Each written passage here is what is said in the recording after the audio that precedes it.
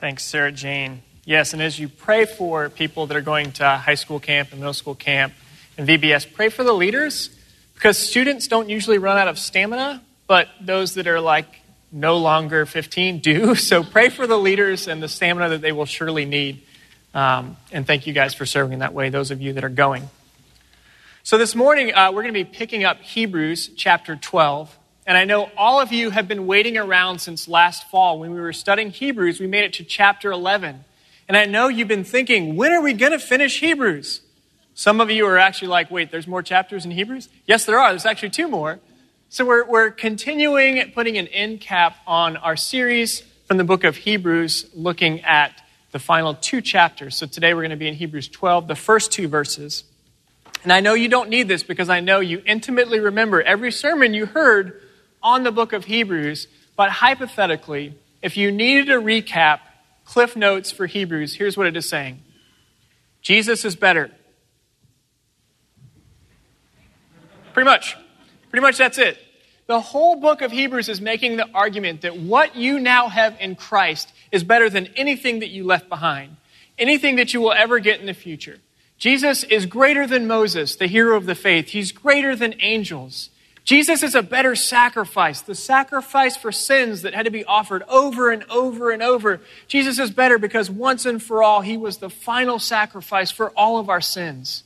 He's the better high priest, the better representative between God and man who understands our plight but was without sin and perfectly represents us to the Father.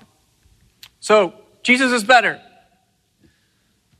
And it was written to a church not unlike us, because they were people who were starting to feel the difficulties of life. Persecution, suffering, the screws were being turned on them a little bit, and they started asking the question, is it really supposed to be this hard? Is it worth it? Is it supposed to be like this? Have you been there? I've asked those questions. Many of you have too. So this morning we're going to see some encouragement from God's word about how to endure the race that we're called to. So if you don't have your Bible with you or a smartphone with a Bible app, in your bulletin the words are printed. Also on the screen behind me they'll be there. But listen along as I read God's very word written for us from Hebrews chapter 12, starting in verse 1. Therefore, since we are surrounded by so great a cloud of witnesses, let us also lay aside every weight and sin which clings so closely, and let us run with endurance the race that is set before us, looking to Jesus, the founder and perfecter of our faith, who for the joy that was set before him endured the cross, despising its shame, and is seated at the right hand of the throne of God. This is the word of the Lord. Would you pray with me this morning? God, thank you that you don't leave us without a roadmap in the race. You don't leave us alone. And so we ask, Holy Spirit, you would teach us, that you would encourage us, that you would challenge us, that you would convict us. And Lord, that your word, not my thoughts or ideas, but your word would bear fruit in our lives. Would you do that because you love us, because of Jesus? And we ask it in his name. Amen. So if you haven't realized this yet, if you've ever been for a jog, you've realized this fundamental, essential truth of life. Running is hard. If you live in Florida and you're like me and you always remember to go for a run at 2:30 in the afternoon, running is terrible. Running longer is more terrible. So people that run cross-country races or marathons or any kind of endurance athlete, those are crazy people and we should pray for them. But it's difficult because if you were to do something like run a marathon, it will test you in every way. Because you can't just sign up for a marathon tomorrow and go run it without any preparation. You would quickly be exposed and you might actually die. But it tests your physical stamina, it tests your preparation, but it also tests your mental strength. I briefly ran cross country. It did not last long because I'm much better at chasing or being chased in the immediate. Because when you're in a cross-country race, there's no one that's about to tackle you. It's simply your brain telling your legs not to stop moving. which is really difficult after about the third or fourth mile. But distance running, distance athletics, it is testing and it is trying, and not for the faint of heart. Well, the Christian life in Scripture is often compared to running an endurance race. And similarly, it is not always easy. Sometimes it is really difficult. Sometimes there are pains and struggles and strivings along the way that threaten to crush us. It's hard. And for some of us, that kind of comes as a surprise. And when we realize that the Christian life is actually sometimes a difficult endurance race, well, often we have one of two responses. And one is to kind of pause and say, well, wait, hold on. I didn't sign up for this. I really like that Jesus loves me and that God offers me peace and I have perfect relationship with him. That stuff sounds good. The whole suffering bit, yeah, I want in the buffet of Christianity, I would like to pass on the suffering and the struggle and have just the good, happy, good feelings. And so some of us are sitting here and saying, I didn't think it would cost this much. Is it worth it? Is it worth the cost?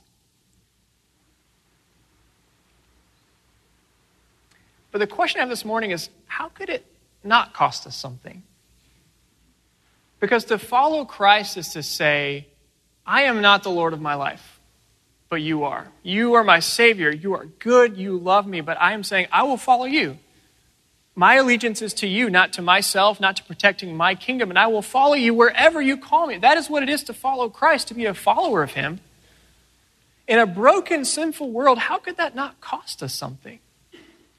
Even as simple as if you tithe, it costs you money. You could spend that on nice, shiny junk. I like to buy shiny stuff. It costs you something. If you served at the Thursday night dinner and handed food to people, it costs you your time. The people that are teaching our children right now, it's costing them time and maybe some mental sanity. I don't know. It costs something. It might cost friendships. It might cost hard conversations. It might cost you not being able to advance because you're not willing to play by the rules of your workplace. Well, it's certainly going to cost you your pride. You can't be your own Lord and follow Jesus as Lord too. For some of us, we're not sure we want to pay the cost of being in the race and running. I don't know. The whole argument of Hebrews is because of who Jesus is, because of what he has done, there is no other response than to follow Christ wherever he would take us. Because God has taken us, who were dead enemies of him, has brought us to life, has entirely paid our debt, removing the weight and guilt and the shame of sin from us, has brought us into his family and said, you are my child. When we face that kind of astonishingly unflinching, unbreakable love, the only response is, yes, sign me up. I will follow you wherever you go because I know you go with me, because I know you love me, because I know Christ is better. And so if you are sitting and saying, I don't know, I would encourage you to say, get in the race. Yeah, it's hard. You are going to take some lumps along the way, but it's good. It is better, and we'll see a little bit more about that a little later.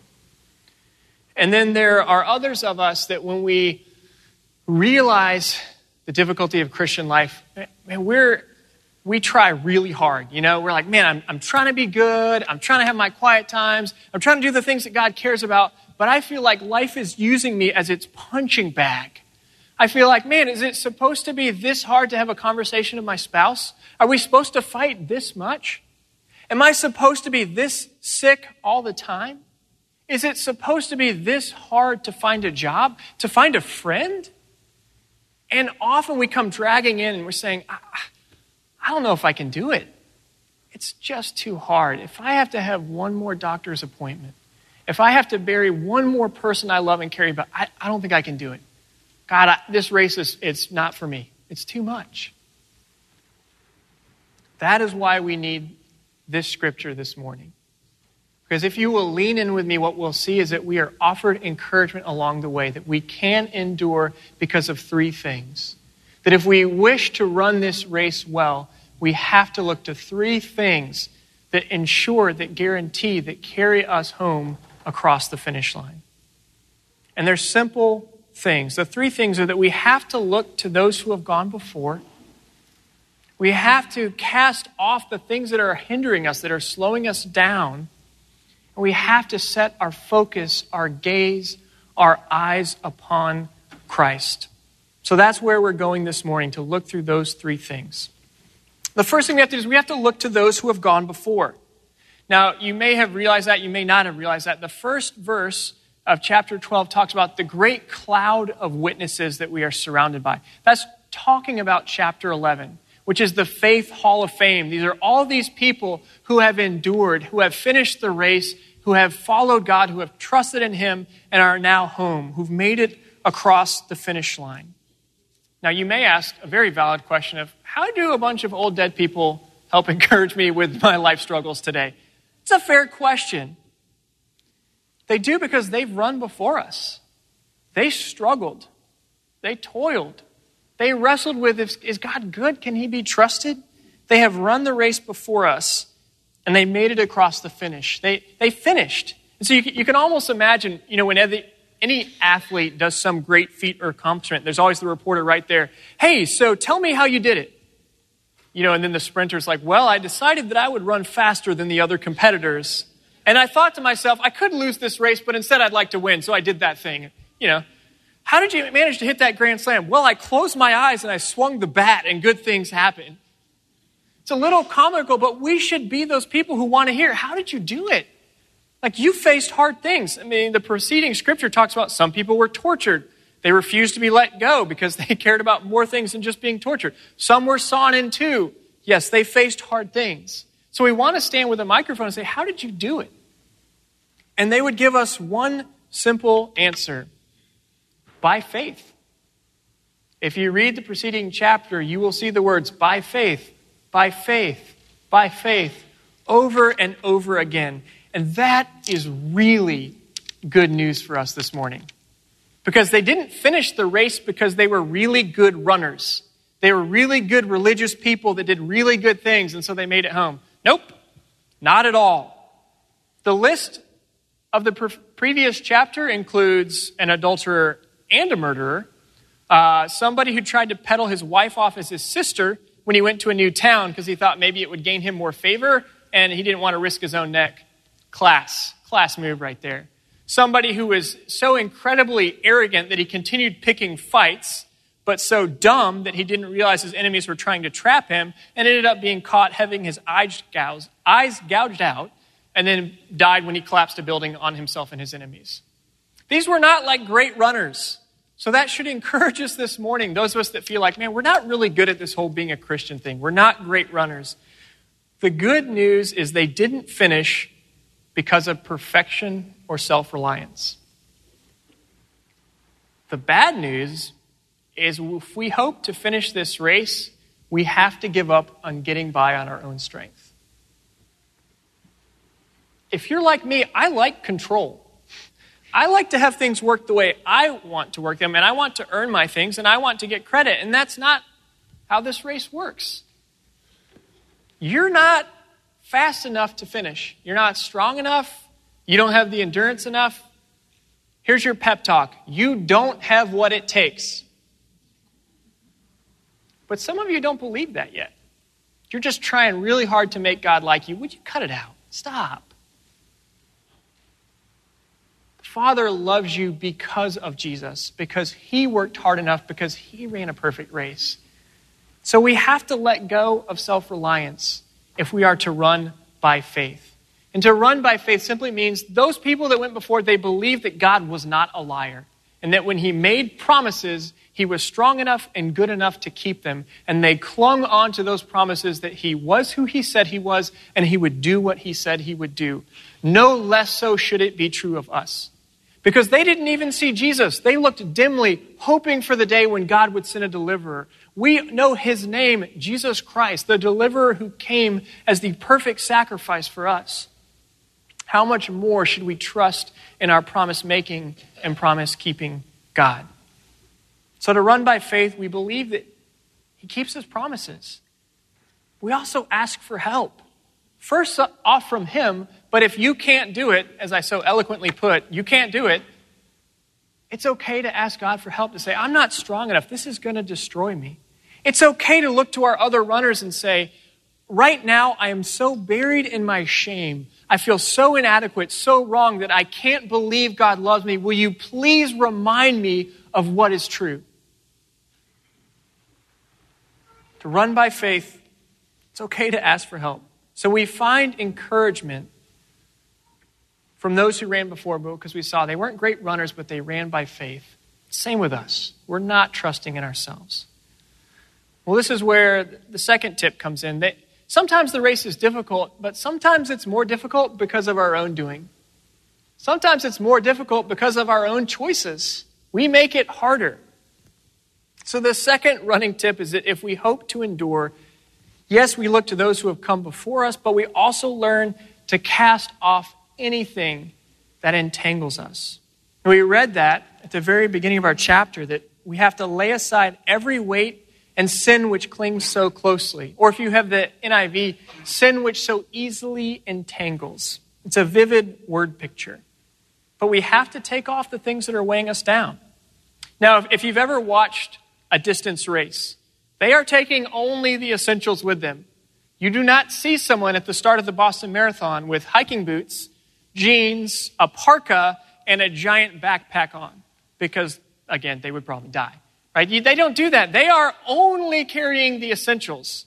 And I remember this far too vividly when I briefly had a cross-country career in high school. As like a 16-year-old, my cross-country coach handed me my uniform, and my immediate thought was, where's the bottom half of the shorts? Like are we on a budget strain here? Could we not afford just give me another inch, please?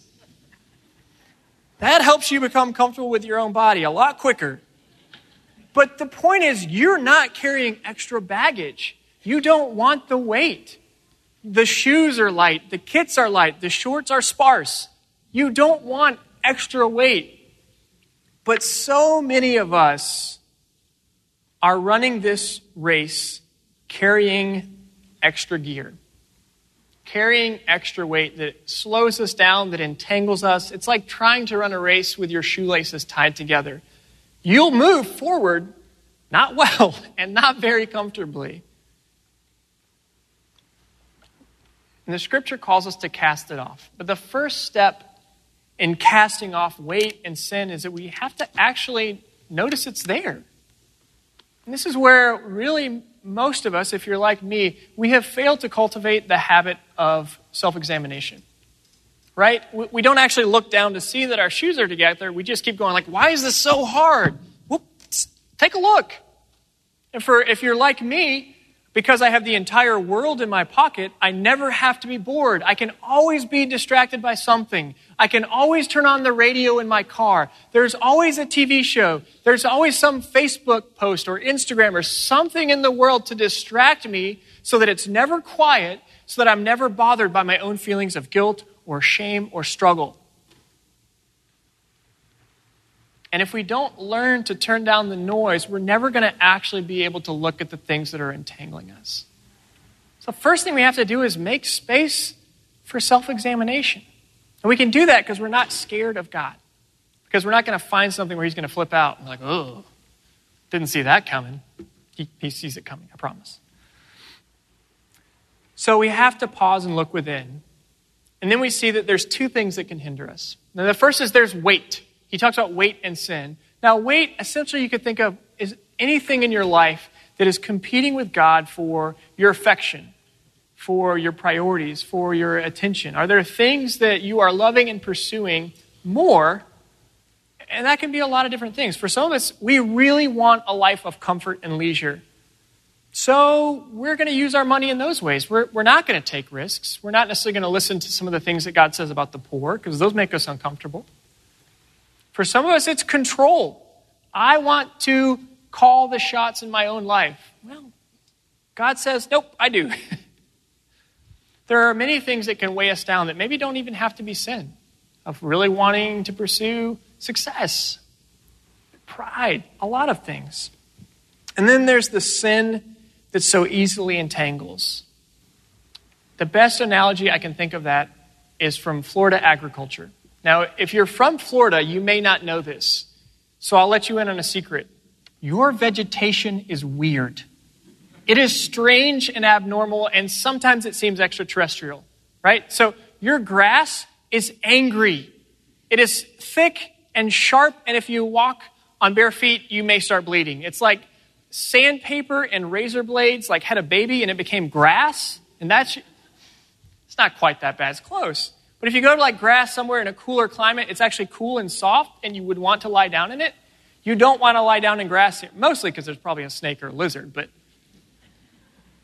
one of the most impressive things is the vines that grow in my yard, because this is a scientific fact. If you didn't know, a vine in Florida can actually grow the length of a football field in an hour. You believe me, right?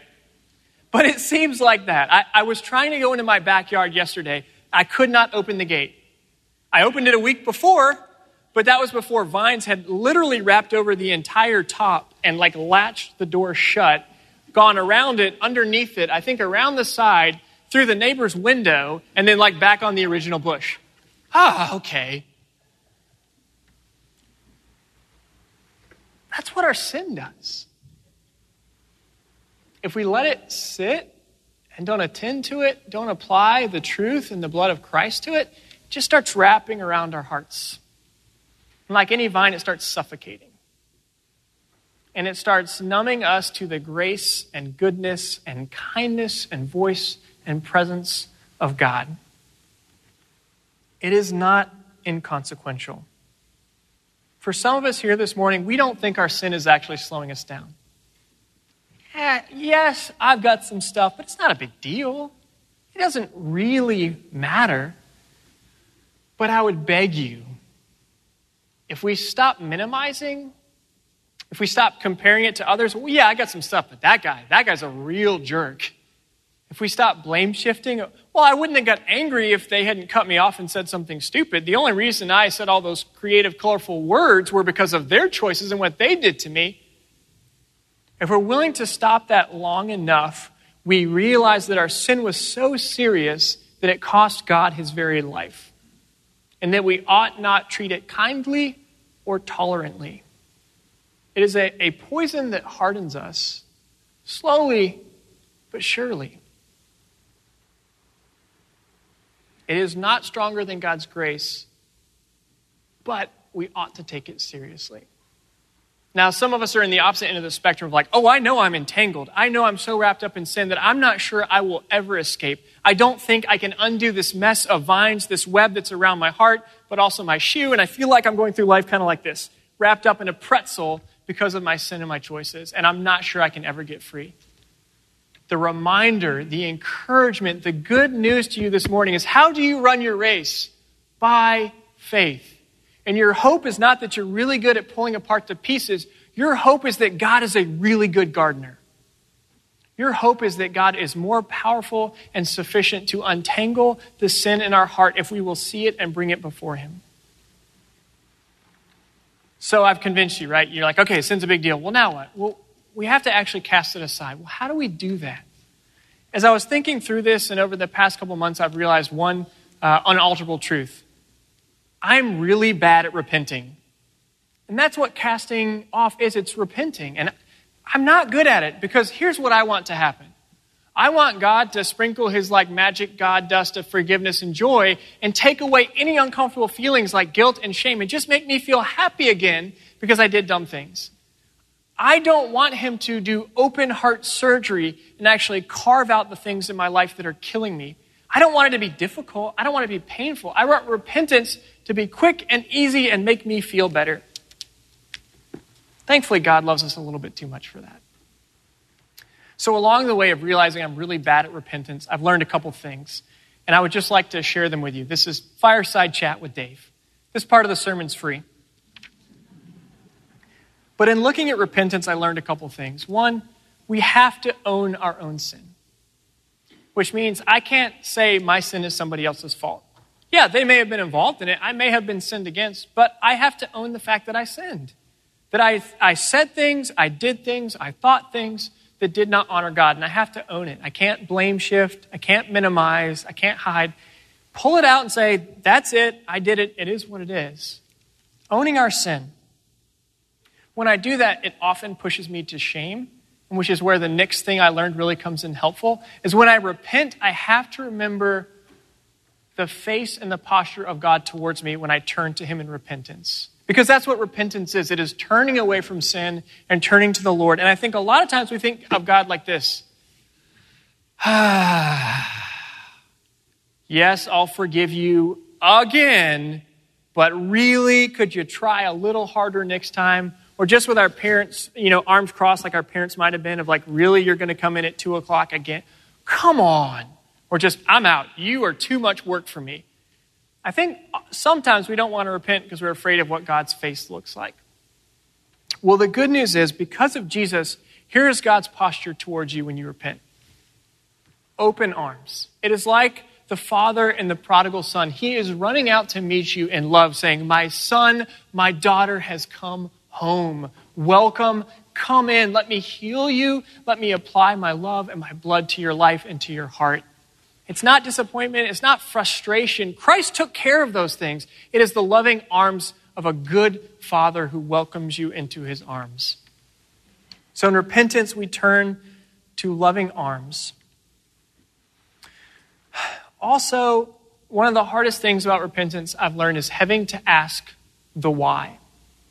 A lot of times we like to deal with our surface level behaviors. Okay, well, I should stop being so angry. Instead of asking the question, why am I so angry?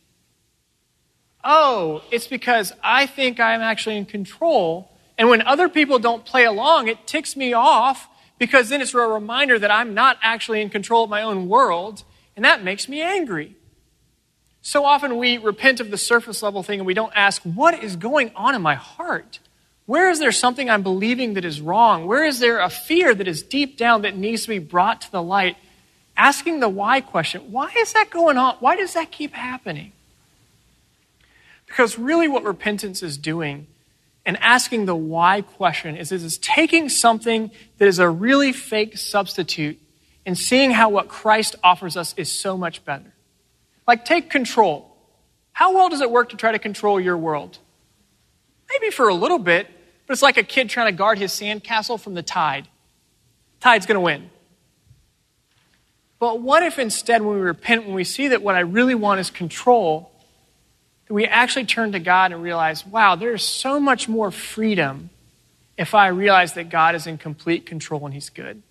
To where I don't have to manage and spin all these plates to make sure this stays okay, but I can actually let go and trust. So asking the why question exposes our heart, and it actually lets us see how Christ offers us something better than what we're protecting, we're running from, or we're hiding in. So learning to ask the why. And the final thing is to do it in community. Sin is really good at isolating us, and it's really good at making us hide, right? I mean, hypothetically, because I know on Sunday morning, none of you have problems. Because we say, hey, how are you? And you say, fine, I'm so great. My entire life is falling apart here. Thank you so much for asking. We don't have problems at Orangewood on Sunday morning, right? Everything smiles and it's good and it's happy, though I've been in pain for 6 years, right? No, everything's good. But sin and pain, they isolate us. They cause us to hide. They cause us to defend. And repentance is bringing that to the light, and we need other people to walk in it with us. We need other people to help, to remind us of what is true, to move out of hiding, to move into the light. And that's scary unless God is actually who he says he is and can actually keep his promises. A couple thoughts on repentance. So we have to look at those who have come before. We have to cast off our entanglements. And finally, and most importantly, we have to fix our eyes, our focus, our gaze on Christ. Now, there are many great things about being a parent. One of them is discovering how incredibly fast your child is when they lock on something that they want. And so I've discovered this with Knox. When he sees something he wants, and I turn away for half a second, somehow he's magically been able to go like 60 yards in half a second, faster than an Olympic sprinter, usually after something like a power cord that I don't want him to have, or the dog's water dish or whatever it happens to be. But when he sets his eyes on something, boom, he is off like a shot, and he gets there with unimaginable speed, impossible speed. It should not be possible. But he sets his eyes, and he goes. It's the same when we run our race. If we want to run well, we have got to set our eyes on Christ. Whether things are going great and you feel like life is like a downhill trot and the wind is in your back, or you feel like my leg is going to fall off if I have to run another mile, or I'm about to collapse and throw up on the side because it's too hard. In the same place, we need that, because when we look to Christ, we see a couple great things. One is that we see the example of someone who has already run the race before us. We see that Christ endured a level of suffering, of torture, of trial, and ultimately of murder that no one has ever gone through before, and that we never will have to suffer through because he went through it for us. And all along the way, at no point did he give up, quit, or drop out of the race. I would have been tempted to had I been God, because he knows your heart. He knows how many times you're going to turn away, how many times you're going to take his grace for granted. But at no point did he let up. And for you and for me, he endured the cross, despising its shame. And when it says despising its shame, what it means is he considered the shame of being tortured and hung on a cross, probably naked, nothing compared to the joy of honoring his Father and bringing his brothers and sisters home. He endured, never giving up for you and for me, the worst possible scenarios imaginable. How much should that quicken our hearts to keep going, to know that he did not let up to make us children of God? Keep running, keep going as we look to him and how much he loves us. And know that when you struggle, when you suffer, you are following in the footsteps of your Savior. That is not a bad place to be. Scripture even talks about we have fellowship with him. He is a great high priest who knows what it is like to struggle and suffer, and offers us help and grace in our time of need. So we see his example, but we also see some really good news. He is the guarantee that we will finish the race. Again, you're not going to be a great runner.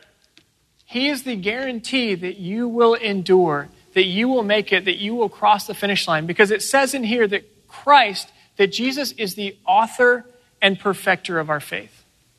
Right? Which means you did not enter yourself into this race. Essentially, you were lying dead on the side of the road, and Christ brought you to life and said, come on, come with me, follow me this way. You didn't enter yourself in the race, and you will not be the one that gets you home.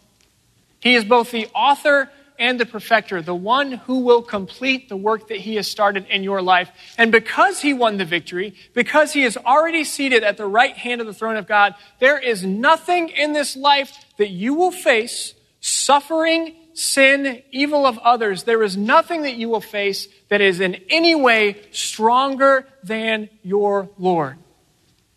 So the race will probably be hard. And you will probably think there are things that will destroy you, but they cannot destroy him. He has already defeated them. He has already won the victory. And he has promised he will get you home. Hebrews 10 says that he is the one who by his sacrifice has forever made perfect those who are being sanctified. If Jeff ever gets a tattoo, it's probably going to be that verse. We're not going to talk more about that, but that's it. That's a free one for you. He is the one who has, by his sacrifice, forever already made you perfect. Those that he has guaranteed he will finish the job. And that when you cross the finish line, you will see him face to face, and you will be like him in perfect fellowship, without the pain, without the sin, without the struggle, enjoying how you were created to live. That is the promise of the race. That is why we fix our eyes on Christ and nothing else, because nothing can give us that hope, that assurance, and that strength as we run. One of the best movies about running you will ever see is Chariots of Fire. It's probably one of Christy's heroes is Eric Liddell. And there's a great line in the movie where he says, When I run, I feel God's pleasure. I think there was about half of a time when running that I ever felt pleasure. Most of the time I felt many other things. Pleasure was not one of them. But because we know that it's really our trust in God that will get us home, because we know it's His goodness to keep His promises, we can run this life with freedom, with pain, but with freedom knowing He is going to get us home, and that we can feel His pleasure as we run because we're clinging to His promises. Brothers and sisters, keep running. Keep relying only on Him and not on yourself. Keep looking into your heart and casting aside the things that are entangling you and slowing you down, and look deeply at your Savior, who ran ahead of you and won the race, who runs next to you whispering encouragement in your ear, and who runs behind you, pushing you in the back, making sure that you will make it home, and waits for you at the finish line with open arms, saying, "Come enjoy my victory." So where are you in the race this morning? Some of you are not in the race yet. You're still watching. You're not sure. There is an offer of a loving Savior to make you new. Do not reject it. And if you're curious about that, come talk to one of us. We would happily tell you more. And some of you are running the race, but you're running it for your own self. You're running it for your glory, for your reputation, for your sense of well-being and pride. And I would say stop. That's not strong enough to get you through the hurts and the trials of your life. And some of you are not sure that you could even crawl another inch. Let me encourage you this morning and say, the good news is you don't have to have enough strength, because He is enough, and He has already won the race on your behalf. Trust in Him, look to Him, and keep going. Please pray with me this morning. God, so often we put our hope in ourselves. Would you remind us that you are a lot stronger, a lot kinder, and a lot better than we are? For those of us that are stuck in our pride and our self-reliance, would you humbly break us? For those of us that are scared and tired, would you strengthen our weak legs? Make straight our paths. Please do not let us settle for trusting in anything other than you. Thank you that you are so good, that you keep your promises, that you have already won our victory, that everything we have is a gift from you. Even this morning, as our tithes and our offerings are collected, we're giving back things that you have given us. And we ask that you would use them to strengthen us, use them to advance your kingdom, to enter more runners in the race, to strengthen those who are weary. Use them to bring your goodness into this world. We love you, we need you, and we ask for all of these things in the name of Christ. Amen.